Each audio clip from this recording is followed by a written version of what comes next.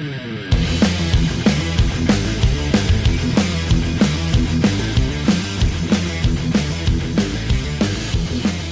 for another great week of the Tyson Priest Show?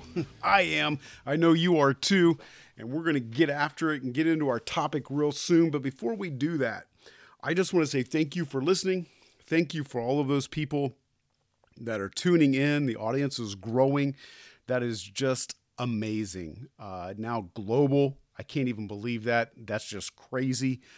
So hello to those of you listening in South America and Europe and Africa.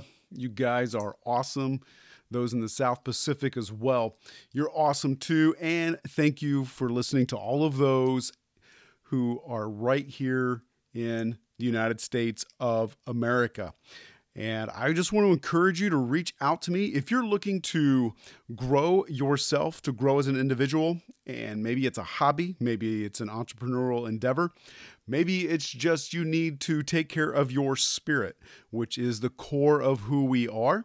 Then reach out to me, Tyson@TysonPriest.com, and I want to help you. I do one-on-one life coaching. I also do a group coaching called a mastermind, where people are pursuing all different sorts of endeavors, and we are encouraging one another, sharing our resources, sharing our networks, sharing books we've read, life lessons, and so on. It's an awesome group to be a part of. So I just want to invite you to be a part of that. Again, Tyson@TysonPriest.com. Well, this week's topic is going to be a little different. I want to talk to you about courage in the face of the multitude. Now, courage sometimes can be hard to generate, hard to even maybe define. In fact, I know that courage sometimes seems like a foreign concept at times, as we all just kind of commute to our daily grind. Maybe that's you. You're there in the car, listening to this on your way to work or on your way home from work. You're doing the same thing day in and day out. And I know, hey, that commute sometimes can be courageous. Take courage to make that commute. But I'm talking about going against the flow, standing up against the norm, standing out when nobody else is willing to stand out. People who don't care about fitting in. I mean, after all, you cannot fit in and stand out. So you are a person that decides to stand out and not fit in with the norm. Whatever the norm is, I don't know. But you got the idea, right? So today I want to share with you an historical event that I didn't know anything about. It really kind of surprised me. I was taken aback when I heard about this last week, and so I did some digging around. As you've heard me say before, one of the jobs of a pastor is to study, and to study well. Any pastor worth their salt should be one of the most studied, well-studied person in their community. And so pastors spend a lot of times just studying, diving, digging in. And I've came across this story, and I want to share it with you. The year was 1939. This is pre-World War II. This is a time when the United States is in a deep recession. We called it the Great Depression. Work is hard to come by. People are looking for jobs. People are looking for places to live. There is, if you know anything about migration within the United States, there is a great migration from Appalachia to the eastern and western and northern Kentucky parts of Indiana and Ohio. That is covered in a great book called Born Fighting and in another great book called Hillbilly Elegy. So there's a mass migration going on. People are moving, shifting. The nation is in flux. People are looking for answers. But something else is going on in the United States. Something else that you're not going to read about in your history book. You're not going to probably hear people talk about. There are going on in the United States summer camps for kids. And propaganda going around for a little known group, really not so little actually, in the 30s. And that group is known as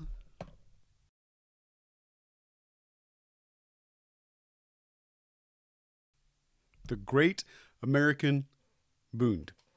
That's right, BUND, the Great American Bund. Now, this is an organization that was headquartered in Manhattan, and they had thousands and thousands of members across the United States in the 1930s. Again, people looking for answers. Now, what is the Great American Bund organization? Well, quite frankly, it was a Nazi organization operating within the United States. They openly supported Hitler. It was almost parallel with the growth of fascism in Europe. They held parades across the United States. They had bookstores. And again, as I said, they had summer camps for youth. Their vision for America was kind of this idea of Nazi fascism, that the United States would fall in line with Germany and that they would join Germany. And this great guy that they thought great, Adolf Hitler, this was a thing in the 30s. This was a thing in the 30s. And on February 20th, 1939, they held a national rally in Manhattan at Madison Square Garden. And at this rally were 20,000 people. 20,000 people came to the Great American Bund rally. And 20,000 people flooded into the Madison Square Garden in New York. All of them with the swastika armbands, all of them pro-Hitler. It was kind of came to be known as the day the Nazis took Manhattan. And they had, just let me kind of set the stage for you visually here at this rally. You can Google it. It's the History Channel has some stuff on it. NPR has some stuff on it. There's multiple things out there on it. But there's 20,000 people that are pro-Hitler, pro-Nazi this night in Manhattan. They have armbands with the swastikas, as I said. And on the stage is a choir. And in the middle of the stage is a huge, I think 20-foot, maybe 30-foot banner of George Washington. George is flanked by two American flag banners. And then just outside of those two American flag banners are swastika banners. They start this conference, if you will. They start this off with the Pledge of Allegiance, but instead of a hand over the heart, their hands are held out like the Heil Hitler. And it is a full-blown Nazi political rally in Manhattan. Full-blown. Now, the New York Police Department, they were not caught unaware. So they issue 1,700 police officers to encircle Madison Square Garden. They encircle Madison Square Garden, 1,700 police officers, 20,000 Nazis, pro-Nazis. This is in 1939. This is February 20th, so if my memory serves me correctly, this is 6 months before Hitler invades Poland and World War II starts. This is 6 months before 1,700 New York police officers surround Madison Square Garden. Then something begins to happen to the people outside of Madison Square Garden. People realize what's happening. And in the United States, they were not ignorant of what was going on in Europe and the rise of Hitler in Europe.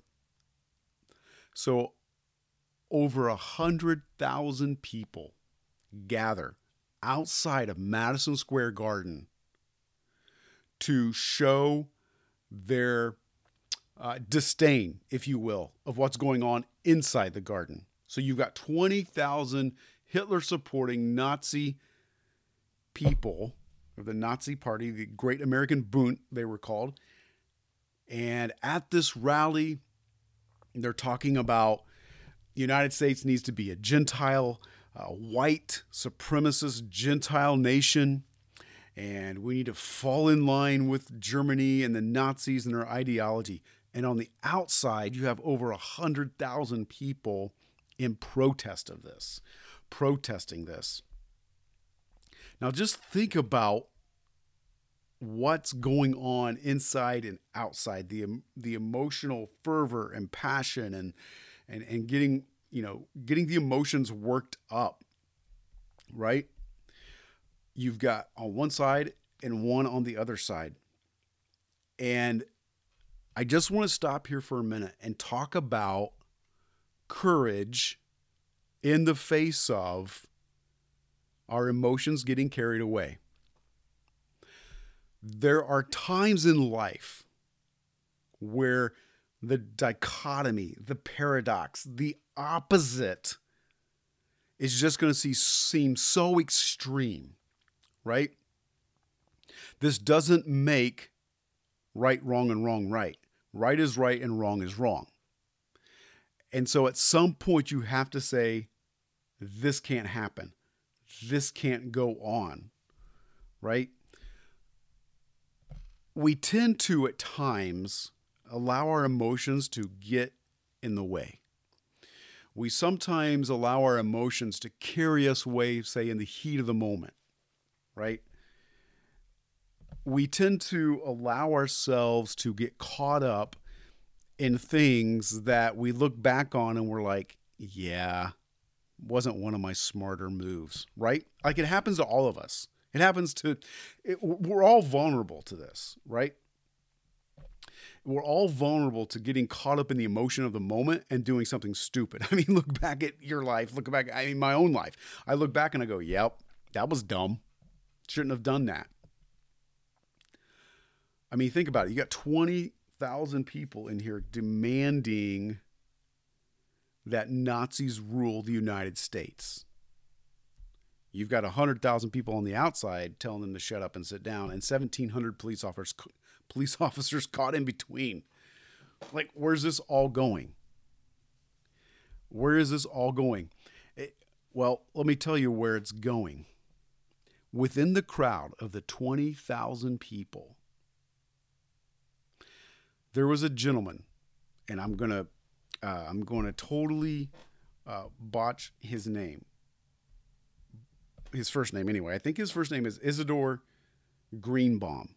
Now, Isidore Greenbaum was inside. He had snuck past the police and gone into Madison Square Garden to see what was going on. One man decided he had a responsibility and something needed to be done. It couldn't go on. He was a plumber. He was just an ordinary plumber from Manhattan. There was no reason that, he wasn't in the military. He wasn't some special forces guy. He wasn't some spy. He was just your family man, 3 kids, a wife. I know he has 3 kids. You can research it. He has 3 kids, a wife, a plumber in Manhattan. And he's like, I have a responsibility here to do what's right. You and I would call this courage. I would call this bravery. Because here's one man. Out of 100,000 on the outside, one man decides to go in and penetrate and figure out what's going on. And so he gets in and he gets to the back of the Madison Square Garden and he's looking up at the stage and he's listening to what's being said.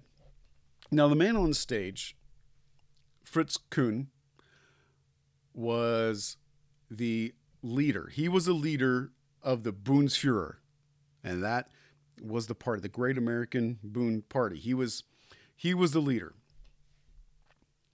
And he basically wanted to, if you study Fritz Kuhn, he wanted to be the Hitler of the United States. This was his goal. That was his plan. And right now, as of February 20th, 1969, in the evening, he's got 20,000 people supporting him. That's a lot of people. In Manhattan alone, that's a lot of people. And here's what he says. And it sets Greenbaum off. Greenbaum's in. He's listening to this. This rally is about 3 hours long. And at some point, Greenbaum gets in. I don't know what point he gets in, but he's listening and listening and listening. And something inside of him isn't agreeing to this. Something inside of him is being awakened, right? And so here's what happened. Coons begins his opening remark with this. You all have heard me through the Jewish-controlled press. Wake up, you are Aryan, Nordic, and Christians, to demand that our government be returned to the people who founded it. Okay? Now, Greenbaum, at this point, is furious. And he knows this isn't right. He knows this is absolutely wrong. Under no circumstances is this correct. One man in a crowd of 20,000 people bum rushes the stage from the back, breaks through a line of Nazi stormtroopers in Madison Square Garden, gets up on stage, grabs Coons' mic, throws it down, and yells to the crowd of 20,000 people, down with Hitler. Well, you know, what's going to happen when one man faces 20,000 people? You've probably got an idea of what happens. Greenbaum then is standing on stage yelling, down with Hitler. And at this moment, the security of the Great American Boon Party, also known as stormtroopers, storms the stage, and multiple men begin to just pummel Greenbaum on stage. And if you listen to the audio, you can get on YouTube, listen to some audio of this. When you listen to the audio, the crowd goes nuts watching Greenbaum just get pummeled. And then finally, just after a few seconds, and you can actually see the video. This was all recorded on video. You can go on YouTube, see the video of this. As they start pummeling him, New York police rush the stage. They save Greenbaum. He gets away with a couple black eyes, a broken nose, and that's it. So the guys that were pummeling him weren't doing a very good job, okay? But the police get in, break him away from the Nazi stormtroopers that are on stage. And as they're pulling him away, one of the stormtroopers reaches over and de-pantses Greenbaum. And the police get him and they take him out. Now, that wasn't the end. The crowd goes nuts, and then the leader of the party just goes on with his speech like nothing happened. But then Greenbaum has had enough. And so Greenbaum quits plumbing, and he joins the military. And he joins the military to fight Nazis, to go across the seas to fight Nazis because of courage. Because he sees a wrong and he says, I've got to stand up for what's right. If it's me versus 20,000 people, I'll do it. If it means that I have to leave the 100,000 people that just want to hold picket signs, and you can look up the pictures, these 100,000 people just hoisting picket signs and screaming and yelling about how Nazism is wrong. He has to do more, and he knows he's got to do more. And so what does he do? He risks getting arrested by one of the 1,700 police officers that are encircling Madison Square Garden. He goes in and he begins to listen to see what's going on, probably thinking to himself, is this really happening? Is this really going on right now? 20,000 Nazis in Manhattan, and this guy on stage wants to be America's Hitler. And as he's processing all of this, something inside of him is starting to say, enough is enough is enough. And so he storms the stage. But he doesn't just storm the stage like from the side or sneak in. He bum rushes the stage from the back of Madison Square Garden, running down the aisle, taking on a row of Nazi stormtroopers who are security for the stage, gets past them, climbs up on stage, throws down the microphone, and yells, "Down with Hitler," willing to take on 20,000 people. Later, as I said, he would go on to join the Navy to fight Nazis. Now, when World War II broke out and Pearl Harbor was bombed, the Great American Boom was disbanded. And the gentleman leading this, Fritz Kuhn, Fritz Kuhn had his citizenship revoked and was shipped to Europe and was kicked out of the United States. So, there's that, which bravo for the U.S. government, right? For saying, hey, no, this isn't okay with us. Get out of the country. And so that's kind of the story in a nutshell. What I want us to take out of this is that sometimes courage means you look stupid. Sometimes courage means people around you aren't going to understand. Sometimes courage means that you're going to stare down 20,000 people. Sometimes courage means that you're going to have to sneak your way past those who are just trying to hold the peace, because holding peace may not be the best option, right? Now, no, I am not inciting violence. No, I am not for physical aggression or war or anything like that. So get that completely out of your head. What I am talking about is this, that when you know what is right, and you know how on this show we talk about the intersection of your intellect, your emotions, and then your physical actions are carried out, right? That's called your heart, where those things intersect. At some point, you know how you're wired. You know who you are. You know what your calling is. You know what you're supposed to do. It doesn't matter if there are 20,000 Nazis in front of you. Take them. You go for it. Find your mountain, climb it, get after it. Earlier this year, I started working out, and I started working out hard. And I'm going to tell you, hitting that gym at 4:30 in the morning, between 4:15 and 4:30, walking into the gym, being the smallest, scrawniest guy in there, when there's bodybuilders in there, for me, that was intimidating, horribly intimidating. But you know what? Everybody starts someplace. Where are you starting? Where are you going? What are you doing? It's time to stare your 20,000 in the face. It's time for you to step out and get started. If that's you and you want to get started, you're ready to get after it. You're ready to push forward. You're ready to start your new business, start your new hobby, start your new healthy habit. Reach out to me, Tyson@TysonPriest.com. Let's get you plugged into the mastermind, or let's get you plugged into one-on-one coaching. You can do it. I know you can do it. Stop the self-doubt. Stop the fear. Stop being afraid. Stop it. Get after it. Again, reach out to me, Tyson@TysonPriest.com. If you're listening to this show and you enjoy it, I would encourage you to rate it, give us a 5-star review, leave us a positive comment. That helps bolster our view and helps people see it. Listen, until next week, own it. Out.